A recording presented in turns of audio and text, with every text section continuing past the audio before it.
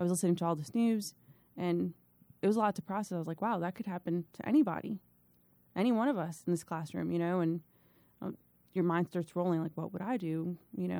What could have been done beforehand? And then you start thinking about all these first responders that are running in and trying to make a difference. And, it took me a little while afterwards, and it was almost like I think I could do a little bit more than what I'm doing now. I liked what I was doing. I like teaching. I still do.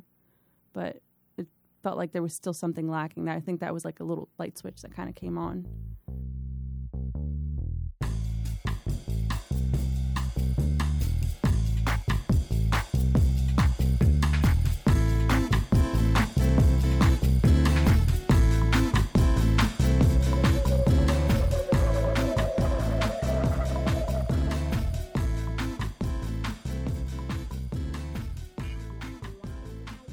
Welcome to the Firehouse Logbook Podcast. I'm your host, Robbie Dawson, and this is episode 19, or the third of the series of 3, where I sat down and talked with some of the younger members of the fire service, recent graduates of Chesterfield's recruit schools. In this episode with Liz Fuentes, get to hear a little bit about her story and what motivated her to become part of the fire and EMS community when she was living down in South Florida, and how she wound up in Central Virginia at Chesterfield.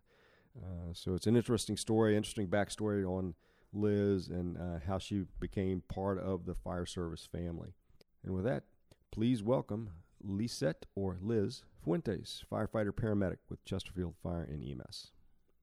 Lisette, do they call you Lise or Liz? Liz. Liz. Yeah, Liz is fine. Yeah, I was talking with Jesse this afternoon. Huckins, yeah. Yeah. He and I trained jiu-jitsu together. Oh. Yeah, and he and his girlfriend, I met his girlfriend today for the first time. Holly? She's been coming awesome. in. So I said something, and he told her, that's the guy that does the podcast. And I said, I'm doing one today, and I told him I was meeting you, and she goes, oh yeah, I know her. So she's so dang awesome. Yeah. Like, I can't tell these guys enough at work. I'm like, your spouses, are superheroes. Like, you should go home and pick up coffee and donuts and flowers every day, because they're freaking rock stars. He convinced me, we'd worked together a few times, and he convinced me to do a half marathon. I hadn't ran in a bit. I did a few halves in Florida, but it's all below sea level and flat. Yeah, yep. And so I was like, well, I don't know, Jesse, I think I got to train for it. And he was my hype man. He was like, come on, I got it. I'd see him at the hospital. He's like, all right, you're doing it. You look good. Keep going. And I was like, yeah, man, I ran 11 miles today. He's like, yeah, keep it up. And maybe ran into him about a week before the race. It was at Pocahontas, one of those trail runs. Oh. And he was like, oh, you ready? I was like, oh, not really, but, we're just going to do it and see how it goes. Worst case scenario, I just got to walk a little bit here and there. He's like, okay. I was like, are we meeting somewhere? Or you want to? He's like, oh, I can't. I got hurt a while ago. I'm not. Oh, nice. I was like, thanks, pal. You hyped me up, buddy. Thanks, Thank pal. you. Yeah, he's training for a marathon now, I think. He got into the ultra stuff. Like, him and Holly were there, and I guess that day, he's like, I think I'm going to do it. And she gave him his bib, or her bib, and he ran, and she's freaking cheerleader is what it ends up tying up to. Like, she had trained, she's standing there, she's giving water. I was like, this is so awesome. And then I got like 500 feet away from her, and I'm like, I need to go and just hang out with Holly for a little bit. She needs to run with me. This is the only way it's going to happen, if she's right there. There you go. But. All right, well, let's start from the beginning. Where did you come from? You're not a Virginia native. I am not. So I was born in Miami, Florida, born and raised Miami, Florida, 20 plus years there. My father is from Nicaragua, and my mom is from El Salvador. So were they born there and they immigrated? Yes. Before you were born? Yeah, they were Cali folks for a brief moment, or Los Angeles, and then moved over to South Florida, where they started their life. What did they do for work, or did they school? Yeah, my dad started flooring company, so he does flooring, tile, all that stuff. And then my mom works at a bank, and she processes like these big business loans and all that cool stuff. Oh, but cool. Yeah. So you grew up in South Florida. In Miami. There you go. Yep. And after school, what career path had you started going down? Well, during school, we had a program where you were doing a preschool education major kind of a deal, and I started going to that. I did all 4 years. I was learning sign language. I did that 4 years, and I was really fascinated with all that. I'm like, yeah, I think teaching's my thing. That's my jam. And I don't know, I think high school teacher, pissed me off. Sorry. And I was just like, you know what? I don't want to do this anymore. And I enrolled in college, and I was like, I'm going to do psychology. Definitely going to do psychology. And then took a class. I won't get into specifics, but I was like, you know what? I could actually be a therapist. This will be pretty neat. And I got my associates in that, and then transferred over to FIU. And I was like, no, teaching's where it's at.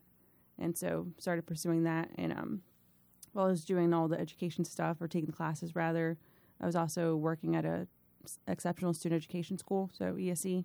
So I had quite a bit of spectrum there with the kids. So is that like an advanced placement kind of? Or it's more on the autism side, yeah. So special needs kind of, Mm-hmm. okay. Yeah, so it was kind of neat seeing the sign language tie in with that, and other languages and all that other stuff. And around that time, I also started CrossFitting, so I was really active with them and trying to learn the PT side. I was like, oh, that's what the therapist is doing. I'll try that too. And so you were integrating physical therapy with the teaching.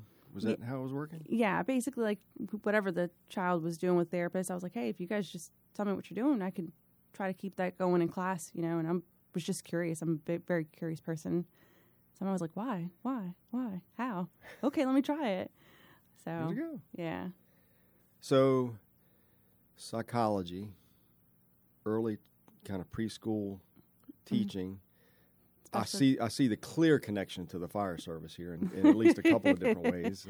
Yeah. So how did you get pointed in the direction of public safety? Well, I was single at the time, and a lot of the teachers there, every time, because we have the wider range of that spectrum of population, and we'd have Miami-Dade Fire Rescue come by pretty often, and they would all be like, get yourself a bombero, go get yourself a firefighter. And I was like, no, I'm okay. I just want to do this. Trying to fix you up, were they? Yeah, and then friends like that. Yeah. They weren't even attractive, so it wasn't going to happen. No, I'm just kidding. Sorry, MDFR.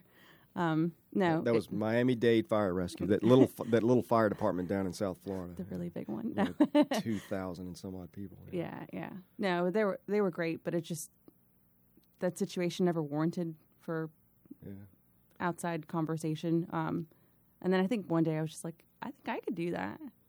Do that job. Yeah, do that. I could do the medical side and, lift heavy stuff. It was CrossFitting, so I had drank the Kool-Aid, and I was like, I could do all the heavy things. Yeah. And jumped in. And then I just jumped in. Well, Sandy Hook happened, and that kind of catapulted a lot of things for me. Yeah, Sandy Hook was the school shooting up in Connecticut, was it? Connecticut? I think I wrote it down here. Connecticut and Newtown in 2012. Yeah, so. December 2012. So what about that kind of triggered you to kind of do something different? I felt like it kind of hit close to home, even though it was the whole other state. But, that whole day we were in the classroom. We were in a bubble. You don't look at your phone. You're working. It was great staff at the academy I was at and great kids. And we were getting ready. It was a Friday afternoon or the end of the week. We were going to Christmas break, and we're focusing on our Christmas show. And I didn't look at my phone, nothing. I got in the car, and I was like, okay, setting up. It was 5 or 6 o'clock. I was running to grab some pizza for the kids and came back, and I was listening to all this news, and it was a lot to process. I was like, wow, that could happen to anybody, any one of us in this classroom, and your mind starts rolling, like, what would I do? What could have been done beforehand? And then you start thinking about all these first responders that are running in and trying to make a difference, and, it took me a little while afterwards, and it was almost like I think I could do a little bit more than what I'm doing now. I liked what I was doing. I liked teaching. I still do. But it felt like there was still something lacking. I think that was like a little light switch that kind of came on. And then I remember, again, one of the teachers, one of these medical calls at our school, and they're like, why don't you, flirt with that one? I was like, no, but I think I might try the medical stuff, though. So I signed up at a college up the road, Miami-Dade College, signed up for an EMT class. And it's basically 3 portions or 3 sections. It's the way it's split. So you have a lecture part, your clinical part where you're at the hospital, and then your field rotations and you're at a fire station. And that was it. So how long was that program? Was that a couple of semesters? Or That was a semester. One semester. That was just basic EMT? Yeah, basic EMT. Cool. So I really liked that. And then I realized, talking to some folks, especially at the fire station, they're like, hey, our department kind of hires if you're pre-cert. So they don't really hire anybody that's just not certified. So like, if your next best bet is to get your firefighter 1 and 2 certification. And Miami-Dade College offers that opportunity. You just have to pay for the class. And it's a full-time job, or full-time, basically. So working was not really a question there. Monday through Friday. On paper, I think it says like 8 to 5. In reality, it was like 7 to 6. And then Miami traffic is insane. So and that adds another couple hours on either side. Yeah. And that was, again, like 3 or 4 months of your time just living, eating, breathing, fire stuff. So that was basically a full-time college load for one semester to get both of those certifications, or did you have to go multiple? It was another, yeah. So the EMT was 1 semester, and then the fire cert was a whole other. Mm-hmm. And that was your firefighter 1 and 2, wildland, hazmat, and pretty much the stuff that Chesterfield covers when you go through their recruit school. So you came out of that with all your tickets punched with all the basic certifications ready to go. Yeah. And then I realized some of those departments down there don't hire every year or every few months, and it was highly competitive. So I was like, well, while I'm here, I might as well keep getting better and keep learning. So I signed up for a paramedic. I told myself if I wasn't a paramedic, a certified paramedic firefighter by the end of, I think it was 2016, beginning of 2017, I was like, it's just not for me. It's not in my stars. It is what it is. And that worked out, and it was pretty awesome. And I'd hang out. I probably did, I think the paper certification says like I did 1,100 hours. I was like, I think I probably did more. I'd hang around the fire station pretty often. That unofficial training hours that go into... Yeah. I was like, I can run this call with you guys. They're like, you should probably go home. I was like, no, I'm okay. There's nothing there. So could you ride with them or run calls with them, even not as an employee? As a paramedic student. I was part of my rotations, yeah. So you got to experience the job. Yeah, okay. Yeah. And those guys, I got to say it, highly a fire department. They're awesome. City of Miami guys, they are... I love this profession, but those guys were the ones that were like, they had my back. They were the big brothers. They were teasing me, but they were also helping me with rhythms and, medicine, paramedic, all that stuff it's a whole other language, especially when you first start. And they were stand up and they were so patient. I mean, so patient with me. What part of your training, was there anything in your training in those first couple of semesters that really stood out as either really big challenges for you or that this is a piece of cake? I got this 12 lead EKG rhythm reading thing. I got this down. This is easy. I realized it wasn't so bad because I spoke Spanish. So I was able to tie in a lot of the language stuff. I was like, oh, I can remember this. This will be easy for the test. It wasn't so difficult. The 12 lead thing was completely foreign to me, and the dopamine clock. Once we got to dopamine, I was like, yep, it's done. I'm just not meant to be a paramedic. Not for me. Math. That's might as well be trigonometry and figuring out how to get to the moon. Huh? Yep, I've been trying to figure this out for the past 5 years. It's not happening. Still. That's why they make the apps and the note cards. Yep. But I think one of the highlights that kind of stands out to me was when I was doing Fire Academy. And I guess I probably could have been pushed over and just called it quits and said, hey, it's just not for me. All the guys and gals that were in that academy were a class of 30-some people. I did have a few folks that kind of pushed me outside of my comfort zone, some of my peers. And I'm obviously not very tall, and I don't have a lot of upper body. It's all lower body. So I remember we'd do circuit training. And some of the guys, I was one of the crew leaders, and some of the guys would think it was fun to kind of lift the ladder up, and we had to walk around. So I'm taking 2 steps and hopping up, trying to grab a ladder, hopping up and grab a ladder. So that's part of that. I think it's just a little bit of friendly hazing, mild harassment that goes along with being in the job. I think. Yeah. I didn't take it personally. I was just like, okay, that's kind of a jerk move, but it's okay. I got you, buddy. I got you. Yeah. Don't blink. Hang on. Yeah. So you graduated that then made you eligible to get hired in Miami-Dade or Hialeah? I think it made me more appeasing to the eye, where my application kind of stood out a little bit more. Do they hire anyone coming in cold off the street with nothing? Every so often it seems, and I think there's an agency right now that opened up their application process to folks who might not have all their certs or may have some of the certs but not quite all of them. So I've got all my certs. I was really excited. I was like, this is going to put me over. Everyone's going to see I'm the one that they want on their team. City of Miami opened up their application process. I didn't realize, again, my naivety, how competitive it was. I think that time around when I applied, they were looking for a class of like 20-something. I was like, oh, I got this. It's not a big deal. Went in, did my written exam. I was super pumped and looked at my emails, and I said, thank you. However, maybe just try again next time. And I was like, oh, man, that's terrible. Basically, I think there were a little over 1,200 applicants, and I was like number 1,300. I wasn't even on the spectrum. They weren't even looking at me. I was like, okay, sounds great, guys. So they'd have to go through several recruit schools to get to you. Yeah. Wow. Yeah. I mean, it is a competitive job. I'm sure it's, that many people applying for that few slots. It's tough to get on. Some of the guys back home, they kept encouraging me, and a lot of the ones that I really bonded with were part of the USAR team. Mm-hmm. So they were part of Task Force 1 or 2, depending on the department, and they kind of guided me, and I was like, I really dig the whole USAR thing. And I remember going on governmentjobs.com and typing in fire departments and looking at, agencies all across the country, and then I saw Fairfax. I was like, I remember one of the guys telling me that Fairfax had a really good USAR team. And, applied for them, and then kept scrolling and saw Chesterfield. I was like, same thing, right? Yeah.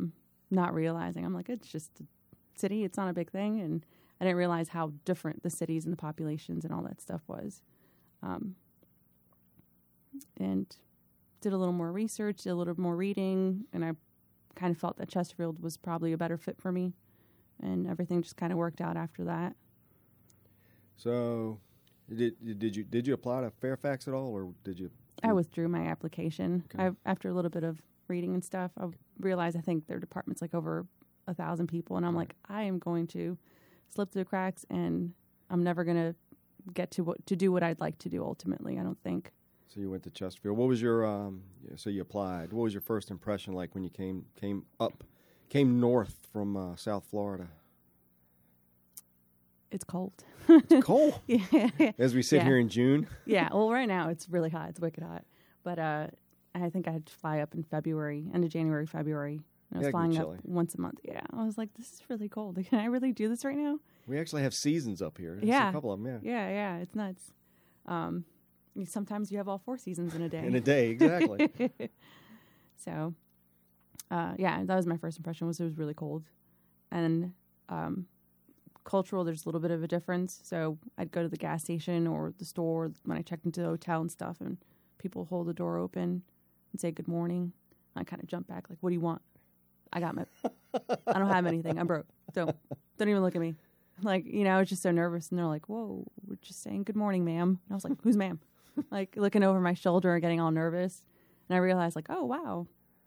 They were actually just saying, hey, holding a door. That's so nice. So is that the biggest, I guess, regionally cultural difference you found between the populace of South Florida versus up here? Yeah, I think that was pretty different. Yeah. That was the one that stood out to me. I was like, Mom, someone said good morning to me. She's like, oh, my God, don't give him your number. I'm like, you just said good morning. That was it. But, yeah. That's neat. Well, what was your first steps in the process to Chesterfield like? It was, I think they kind of had to make a little bit of changes for me because I wasn't around here. It's not like I could drive the 30 minutes or hour and get fitted for a uniform or come back and get fingerprinted and all that stuff. So that was really nice that they were accommodating. They were like, we'll try to do like chunks at a time. So you're not flying. I think I ended up flying up maybe 4 or 5 times. So you racked up a couple of frequent flyer miles in there. I did. So while I was in paramedic school, I had to quit teaching, and I ended up serving as a server at a barbecue joint, a local barbecue place. So I was hustling. I was like, don't worry, I got to pay my paramedic classes, and I also got to survive, and I also got to hustle for some of these, flights and stuff. And I kid you not, every time I needed $150, $200, whatever the flight was at that time, I'd come home, count my tips, and I was like, wow, this is perfect, actually. I have like $1 left over. I have 25 cents left over. Like it just fit. So I didn't really question it too much. Yeah. But flew up a few times, did the PAT. The physical abilities test. Yeah. Yes, did that. And I remember the panel interview with everybody sitting around the table. I think that was the most nerve-wracking. And I remember waking up that morning and my legs were not working, like legit, they were shaking. I was like, wow, this is the first time I have to grab railings to move right now. This is so... And it wasn't because of a CrossFit workout. No, it was not. It was not. But I was so dang nervous and walked in there, and the lady at the time, I guess she was out, and there was like a temp filling in. And I remember her name, Wendy, and she was doing stuff, and I'm just like trying to breathe and not freak out and say something dumb or do something dumb or break out in a rash, because I'm known to do that. And she legit just stopped. She's like, I feel like I got to talk to you. I was like, that's a really great feeling, and I will entertain that. And so we chatted for a little bit, and that kind of calmed me, put me at ease. Went into the panel, the interview in the conference room, and it was good. So how long ago was that? What year? That was about May of 2017.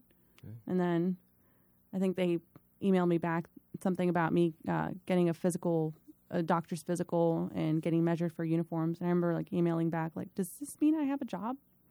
Because if not, I kind of need to know what to do with my life. And basically they were like, yeah, fly up. You got to get fitted.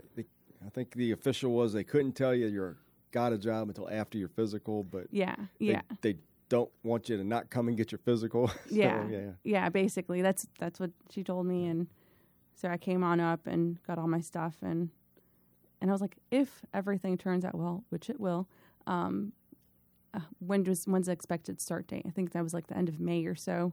They're like, oh, you'll start in July. I was like, oh, so I have a month to move, to do everything. But luckily, throughout the process, you can ask my mom, it was just on faith and a gut feeling. I was like, I think this is kind of working, and this is where I'm supposed to be, just because of the, having to pay for flights and just folks that I was meeting along the way and all that. I think Chesterfield came up on a documentary I was watching one day. I was like, that's so funny. Chesterfield, out of all the agencies, this is what came up. But anyways, I had been packing up and giving away things. I gave away my mountain bike. My dad was really heartbroken about that. He's like, you just gave it away. I was like, yeah, it was just some guy at work needed it. So you got another one yet? Not yet. I know, it's been like 4 years too. You got to get one and get riding in Pocahontas. Yeah, I've heard it's good That's too. Awesome. But gave away all my stuff, and so by the time they're like, yeah, you're kind of hired, but you got to wait for those results, I started packing stuff up. I was started looking for jobs or apartments, and it was good. And then loaded it all in a moving van and came north in a 2007 Toyota Corolla. Yeah, everything that fit in there. Not much of a moving van. Not much of a moving van. And I remember you telling me your dad drove with you up, so it was two of you in the car with all your worldly possessions at that point. Yeah, I had like a set of plates. My mom bought me some utensils, set of towels, a shower curtain. I was like, okay, I think I can make this work. And like 3 yoga mats. And first night in the apartment, we slept on the yoga mats, and eventually my dad, drove back down, came back home, and it was just me. And I was like, well, I think I should do an air mattress or something, Yoga mat on the carpet probably is not the best thing. Starting recruit school, thinking back to the Miami days, I was like, well, it's gonna hurt this time around. So I went ahead and bought a air mattress, and that's what I slept on during recruit school. But so you went through a full recruit school? I know they've done some pre-cert classes. You went through the full smash. The full shebang. Yeah. So what was different about that recruit school versus what you did in Florida? They were nice. They were nice. Florida was nice, or we were nice? Chesterfield was nice. There we go. That's Chesterfield was nice. Yeah. I think they realized like they can't bust us but so much, because we still have to like come out to ops and work for 20, 25 years. Oh, and those instructors are actually out in ops, and you might be working beside them one day. Yeah. There we go. Yeah. What about the recruit school was most impactful for you, do you think? You didn't obviously. Did you have to go back through EMT school as well, or did No. did the state give you reciprocity? No, it was jumping through a few hurdles. And then by the time I came out in ops, that's a whole other story. But it kind of complicated some stuff. But with our class, we had a lot of EMT certified people, so they did like a week refresher, and we went right into the fire side. I gotcha. So coming out of recruit school, where did you wind up? 24A. That's the courthouse and Route 360. Yep. They have one of those ambulance things there too, don't they? They do. 10-hour medic, Monday through Friday. There you go. Yep. Yeah. Yeah, I remember getting that assignment, and they were like, "Oh yeah, that's a really good house." I was like, "What are they doing putting me there?" They're like, "Yeah, no, they've run some calls, and they gave me a few examples," and I was like, "I got to work with those heroes. This is very, very okay. Yeah, okay." And it took me a little bit to process like my assignment, and then I realized that hell of a crew. I got very lucky with the crew I first came out with. What was your first? Yeah, you say it's a little bit of nervousness going out there to the first few shifts. What were those like from a work perspective? Was it a whirlwind? Did you wind up running any calls? Remember? Yeah, we started. I think it was like the week of Christmas, so everybody's on vacation. We kept having these just meshed up crews and stuff, and so I never really had my crew for I think maybe about 3 weeks. And finally, everybody was back. But we ran calls. I was like, wow, this is actually busy. This is normal. I love this. So we were doing that, and I never knew where I was. That's probably what stands out to me. Like, to this day, I'm like, oh, yeah, I remember the structure fire, and we did this, and that. And they're like, oh, yeah, that's off of such and such road. I'm like, I don't know, buddy. And they're like, yeah, no, it was. I was there. You saw me there. I was like, I didn't know where I was. All firemen looked the same to me that first year or two. I was like, I did not. You had one of those yellow helmets and the coat thing? Yeah. Yeah. I was like, you had an air pack, right? And they're like, yeah. I'm like, yeah, I remember you now. No. But yeah, I never knew where I was. They're like, I'm like, I'm on that 150 place. They're like, no, you're on 288. I'm like, oh, okay, yeah, that's where I'm at. A little geographically challenged being a new neighborhood kind of thing. Yeah. Has that gotten better, I hope? Yes. Kind of know where you're at now, at least? Somewhat. So now that you know where you're at, now it's time to go to Ettrick or... Yeah, that's exactly what's going to happen. Somewhere else that you got to learn the streets again. I'm in the Central Battalion. We're going to go down south and relearn everything. There you go. So your parents, you got any other siblings? Are they still in Florida? My parents are still in Florida. I have 2 younger sisters. One is turning 30 this year. She's excited about that. And she lives up in Wisconsin. Yeah. Now you're talking cold. Yeah. She moved up in December, and I think in the middle of a snowstorm. I'm like, you're nuts. Yeah, I got some friends up there in Wisconsin. I'm like, how much snow did you get this week? Oh, we only got about a foot and a half. It's like killing me. Yeah, she took pictures. She's like, I'm going to go for a walk. I can finally walk today, and it looked like there was a foot of snow. I'm like, that doesn't look like fun. Jeez. And then I have a younger sister. She just moved up. She's in the Midlow area. She moved up earlier this year, and she's, about 25 or so? So. She's, what's she doing up here? Is she looking for a job, or did she come work? No, she came up. She finished her schooling. She's I can't screw this up, a radiologist. Okay. Yeah, she'll get very upset with me. She's probably listening right now. But, yeah, radiologist. So she does all the X-ray, CT, MRIs, all that smart, fancy stuff. Neat. Yeah. Obviously, your parents immigrated here, and your Hispanic heritage. Does that give you any kind of have you been able to employ that in the field at all? I know we've got a fairly big Hispanic population in parts of the county. Have you been able to use your Spanish there? Not as much as one would think. I think it's just the assignments I've had haven't really been in the areas where I get to speak a lot of Spanish. I have worked overtime or gotten detailed out, so I always think it's pretty neat when I get to speak Spanish and help. Not like the, ouch, my tummy hurts, but the legit calls where you're like, I really need some answers right now. I really want to help you. Yeah. Have you ever sat back and listened and they don't know you can speak Spanish and you're kind of eavesdropping? Yeah. There's a fire marshal in the office that did that at an inspection one time. And at the end of it, he started speaking right back to him in Spanish, and all their eyes went, boom. uh-oh, we knew what we were saying. Oh, yeah. Yeah. That's fun. Well, since you've been out in the field now for, almost 3 years? 2 years? 4 years this summer. 4 years. Any big calls that really stick out in your mind that you think you learned a lot on, or you think you and your crew did a really great job and you feel like you accomplished something?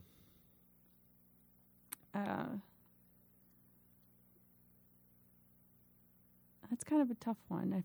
I feel like, of course, everyone wants to say this really cool fire we had or whatever. And yeah, we did run quite a bit of fire, but I think the ones that ultimately made the bigger impacts were those EMS calls.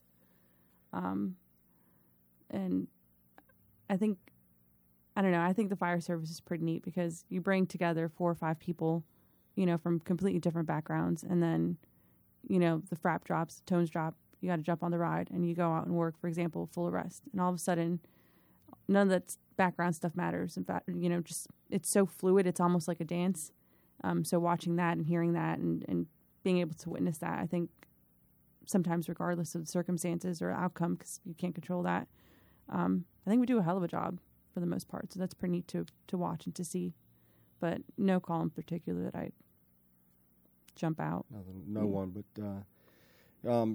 Joy Wallace, Chief Wallace, who kind of connected us, she's the training chief, and I reached out to her and said, hey, I want to talk to some of the new folks just to get a different perspective. And she connected me with you and a couple other folks, and one of her comments was that you're becoming quite the instructor.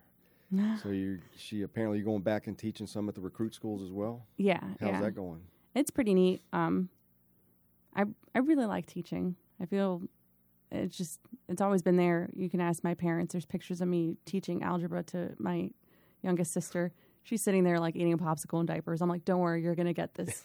So teaching was always like something I really enjoyed. And then being on the other side of that, helping folks kind of understand, it does feel like learning a completely different language, whether it's the EMS side or the fire side. So how much of the skills you had in your training to be a teacher translates into the teaching firefighters? Is it pretty much the same skill set? It's the same thing, other than sometimes I can drop a cuss bomb or something. Like, really? Yeah. You can't do that in front of kids? Yeah. You can once, but yeah. Yeah, I try not to. I try to keep professional. I think I changed it to Holy Cheez-Its, so that's like a thing. Wow. So, what would you tell somebody from my generation that's either about to retire, or just retired, about your generation of firefighters coming on? What do you think that us old guys and gals don't understand about this next generation? Because we always had it in the fire station, all these new people, these young people come on, they're this, they're that, they had their own opinions. And after talking to a couple of you and knowing some of you, I don't think the differences are that great. But what do you think, from your perspective, that all of us old retirees and about to be retired folks should know? I kind of feel in the middle right now, caught between two worlds, because I had a lot of old school guys teach me stuff, and then learning things that the younger folks are coming in, like when I go back to teach EMT school. And I think most of their programming, they're really swaying towards technology. Like the EMT, they're using iPads and apps and websites, and I remember having a book. And it was a thick book, but, and then I talked to the older folks or the retired people, and they're like, yeah, my book was like a little workbook. It was but 40 pages long, so it's funny. So I guess maybe my whole thing is maybe just be a little patient with the folks coming in. It's two different worlds almost, but don't be afraid to call them out. Yeah, don't be afraid to call me out. There you go. Kind of last question for you. What advice would you give somebody who's not in this service, who's kind of is in that position you were when you were teaching, thinking, hey, I think this may be something I'd be interested in. What piece of advice would you give them? Trust your gut. And if it feels right, do it. Jump in. Don't look back. It truly is the greatest job in the world. There you go. What's your plan? Are you looking to be an officer or move up in ranks, or like every firefighter I've ever known, I'm going to be a firefighter forever? Yeah. I'm not sure. Right now I'm just working on some career development stuff. I'm digging the teaching, so that's been pretty neat. And I think going back to teaching always kind of brings you back to learning some of the basics or throwing ladders or going down a basic assessment. I'm like, yeah, I did forget that. That's a good one. So it kind of keeps me humble. But as far as professionally, I just joined the peer support team, so that's pretty neat. Oh, there you go. Yeah. Anything else you think you want to share and let people know about you or your job or your history? Nothing. I guess the other piece of advice is just folks coming in. Some days are harder than others. Don't give up, man. It's really worth it. You know, the older folks that I worked with down in South Florida, they told me it's truly the greatest job in the world and have pride in that. Then you go department pride. Chesterfield's the friggin' best department in the world. Then you go down, you know, A shift, that's your shift. You know, that's where it's at. Sorry, guys. B shift, C shift, A shift is really where it's at. And then you go down, you know, to your station and then your crew, and you have, you know, it just starts trickling down. It's this little upside down pyramid, and have pride in everything you do. Just don't give up. But well, cool. Well, Liz Fuentes, firefighter paramedic in Chesterfield. Thanks for being here. Awesome. Thanks for having me. Appreciate your time. Thanks. Thanks again for listening to the Firehouse Logbook Podcast, and thanks again to Lisette Fuentes for spending some time with me this afternoon and talking about her career and how she got involved in the fire service. An interesting story for sure. And I'd like to hear from the listeners as well. If you got any ideas or suggestions or even smart remarks from the fire service, I welcome those as well. And you can shoot me an email at firehouselogbook@gmail.com or follow along on Twitter at FDLogbook. The Instagram page is at FD Logbook Podcast. But probably the best place to follow what's happening with this podcast is check us out on Facebook. You can look up FD Logbook or search Firehouse Logbook Podcast. Make sure you follow that page, and you can put some faces with some of the voices you've been hearing in all of the episodes so far.